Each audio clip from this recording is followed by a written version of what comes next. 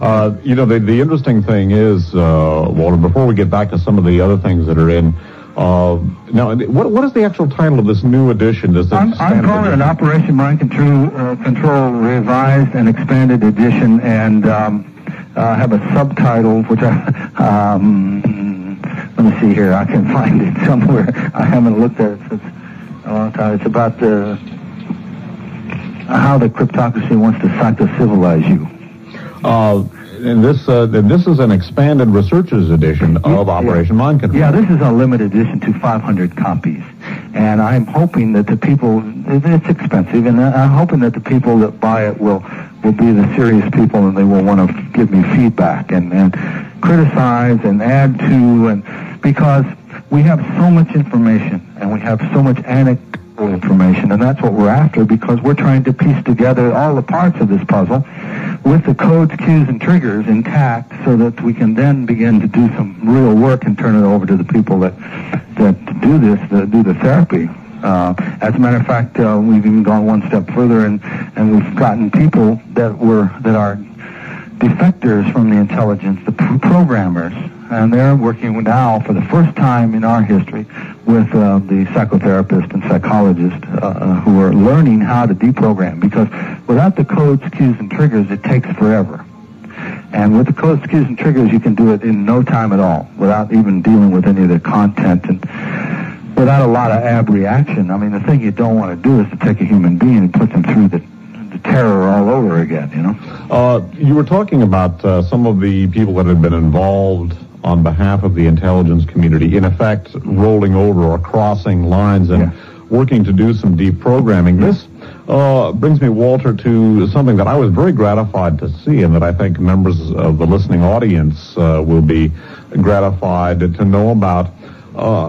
As a talk show host I'm in my 16th year on the air, and as someone that has had a fair amount of discussion of mind control on the air, and that I've done, obviously, a series of archive shows featuring, among other works, Operation Mind Control Part 1 very prominently.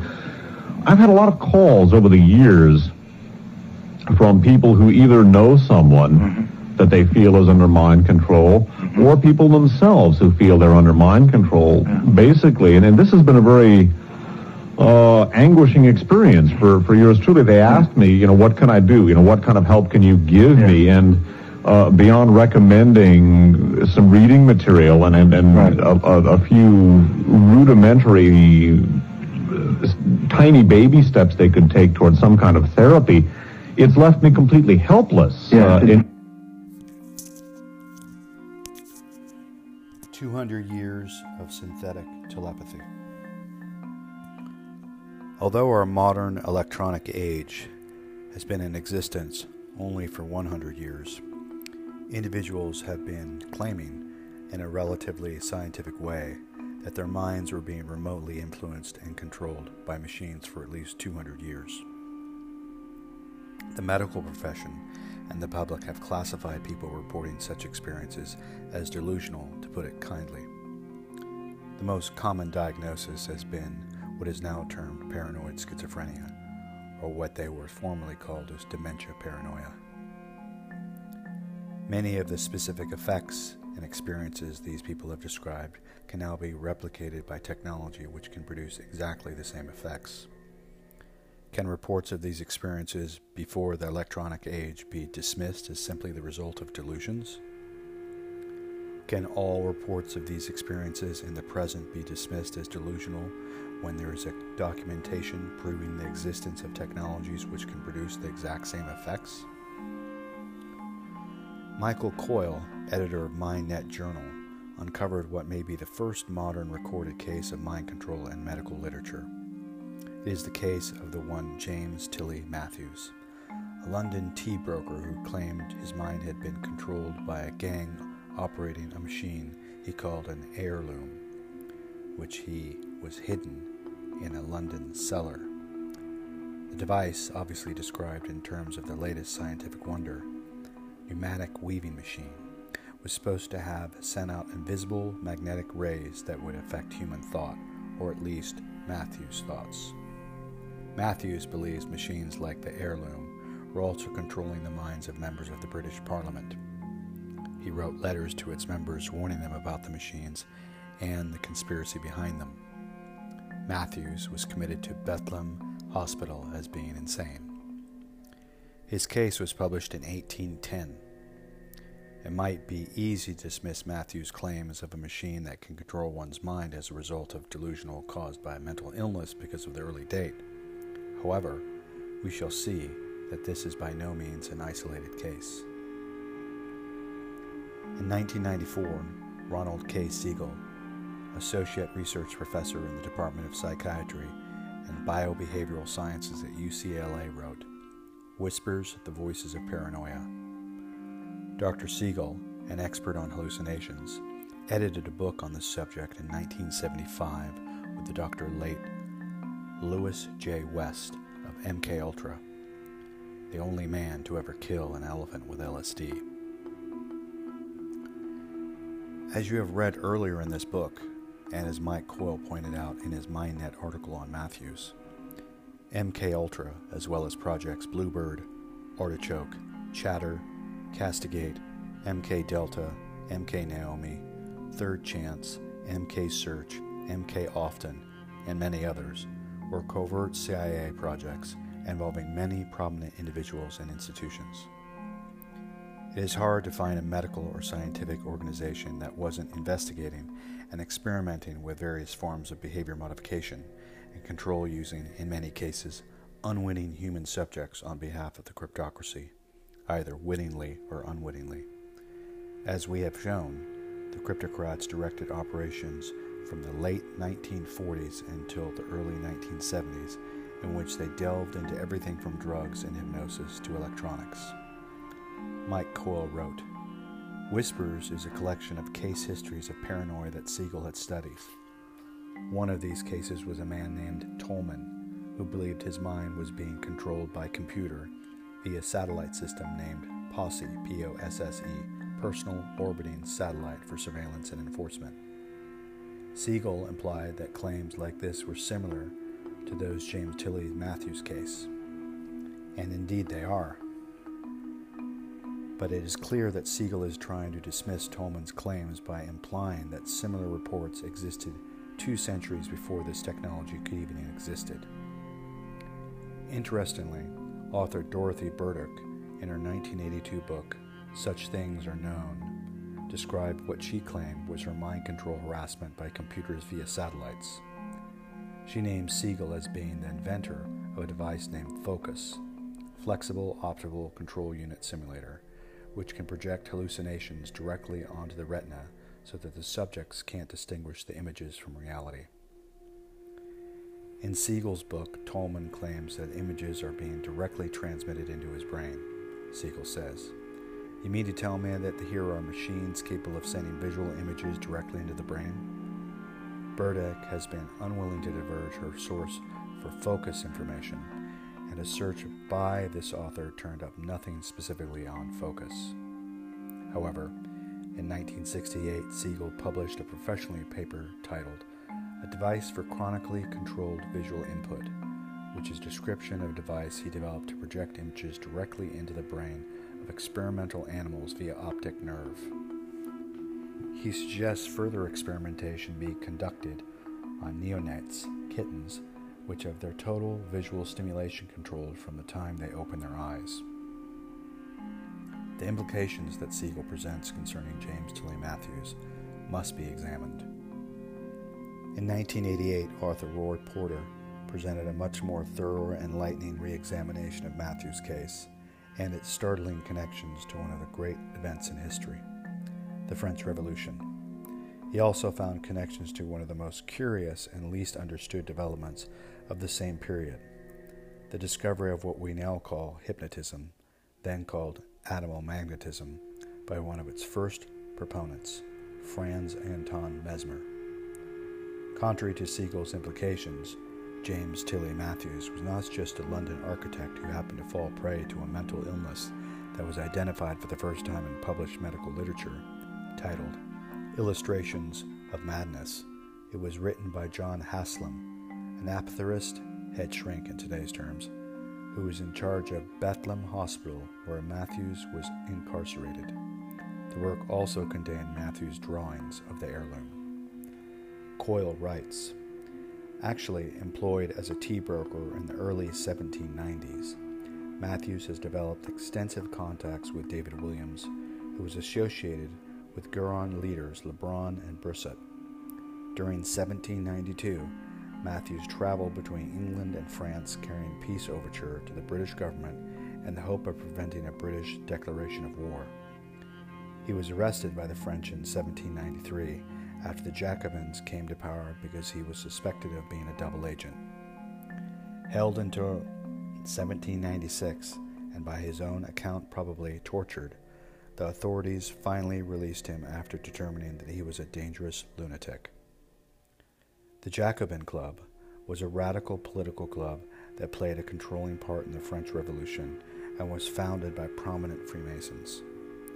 The Jacobins were successful in advancing their radical cause over the more moderate Girondins and responsible for sending thousands of their opponents to death on the guillotine. Michael Ramsay, a Scottish mystic who founded Knights Templar Freemasonry, created the Scottish degrees of Freemasonry with his Jacobite cronies while in France, where he was tutoring the exiled sons of King James II during the 1700s. Almost immediately, on his return to England, Matthews began writing letters to various members of Parliament accusing them of being involved in a plot to overthrow the British monarchy, which he claimed was connected to the name of Jacobin forces that had overthrown the French monarchy. You and your fellow laborers in iniquity caused the insurrection in Paris on the 31st of May 1993, reads part of this letter to Lord Liverpool. Matthews was committed in 1797 to Bethlehem after accusing the ministry of traitorous venality from the gallery of the House of Commons. Matthews insisted that the treasonous villains in this conspiracy were employing gangs of experts in the use of magnetism, i.e. Mesmer's animal magnetism, to torture him, influence the minds of English authorities, and to spy using the heirloom. He claimed that the French had been using mesmeric methods for military purposes to cause the surrounding to the French early secret of the British government. Matthews was claiming that the French were experimenting with hypnotism just as CIA eventually would almost 2 centuries later during MKUltra experiments for basically the same purpose. Many political ideologies of the time, Edmund Burke, John Robinson, and the Abbé Birrell supported Matthews' contention that the French Revolution was the result of a conspiracy ultimately aimed at subverting European civilization and its political structure. However, the most radical elements of this revolution of 1793 were quite explicit about their desire to export the anti-monarchist Republican ideals for the rest of the world. Many Frenchmen believed that the repressed masses in England and elsewhere were only waiting for a signal from Paris to throw off their oppressors and establish international fraternity. The practices of Franz Mesmer, an 18th century physician, became fashionable in Paris during the 1700s. Mesmer was able to effect medical cures by the use of a device he called a baguette, which he claimed was the source of curative magnetic fluid or current and a trance state he named animal magnetism. The baguette was actually a large tub of water that contained iron fillings. The mesmerists of this era had recently become interested in the use of psychic powers, quote, the sympathetic projection of thought and ideas at a distance, end quote. We shall see how this idea fit perfectly with Matthews' claims of mind control. It is a historical fact that in 1784, the French government under Louis XV ordered a commission headed by Benjamin Franklin to make a scientific investigation of Mesmer's claims. Franklin, who had been a Freemason since at least 1731, and a company came to the conclusion that it was not the baguette that was responsible for the effective cures attributed to mesmerism, but rather it was what we now call the hypnotic trance state, i.e. suggestion. In fact, Mesmer himself, unlike some of his dissenting followers, considered animal magnetism to be a dangerous and unwanted overlord of the effects of the baguette. Mike Coyle writes, quote, "As early as 1784, the French government was aware that the hypnotic trance was a scientific reality and that it could be used to affect the mind. At least one author has speculated that a student of Mesmer's, Dr. Charles Deslin, physician to Count d'Artois, the king's youngest brother, was destined to become Charles of France, was possibly one of the illuminated, i.e., member of Adam Weishaupt's Illuminati. Adam Weishaupt, ex-Jesuit priest, founded the Illuminati in 1779 in the Strict Observance Lodge of Freemasonry of Munich, Germany. Significantly, it was Deslin who differentiated his mentor in that he believed, as did the Franklin Commission, that it was the hypnotic trance which caused the cures by the power of suggestion. A number of authorities and authors have traced the origins of the French Revolution, as well as the European revolutions throughout the 19th century, to Weishaupt's revolutionary education, i.e., his desire to create a subversive secret society grafted into Freemasonry to topple the existing political and religious order of the time. It has been speculated that many of the Jacobin leaders were backed up by the Illuminati. It could be the most significant that Mesmer was conveniently out of town when Franklin's commission made the final report on his new science. Since both Franklin and Mesmer and Weishaupt were Freemasons, none could publicly criticize the other.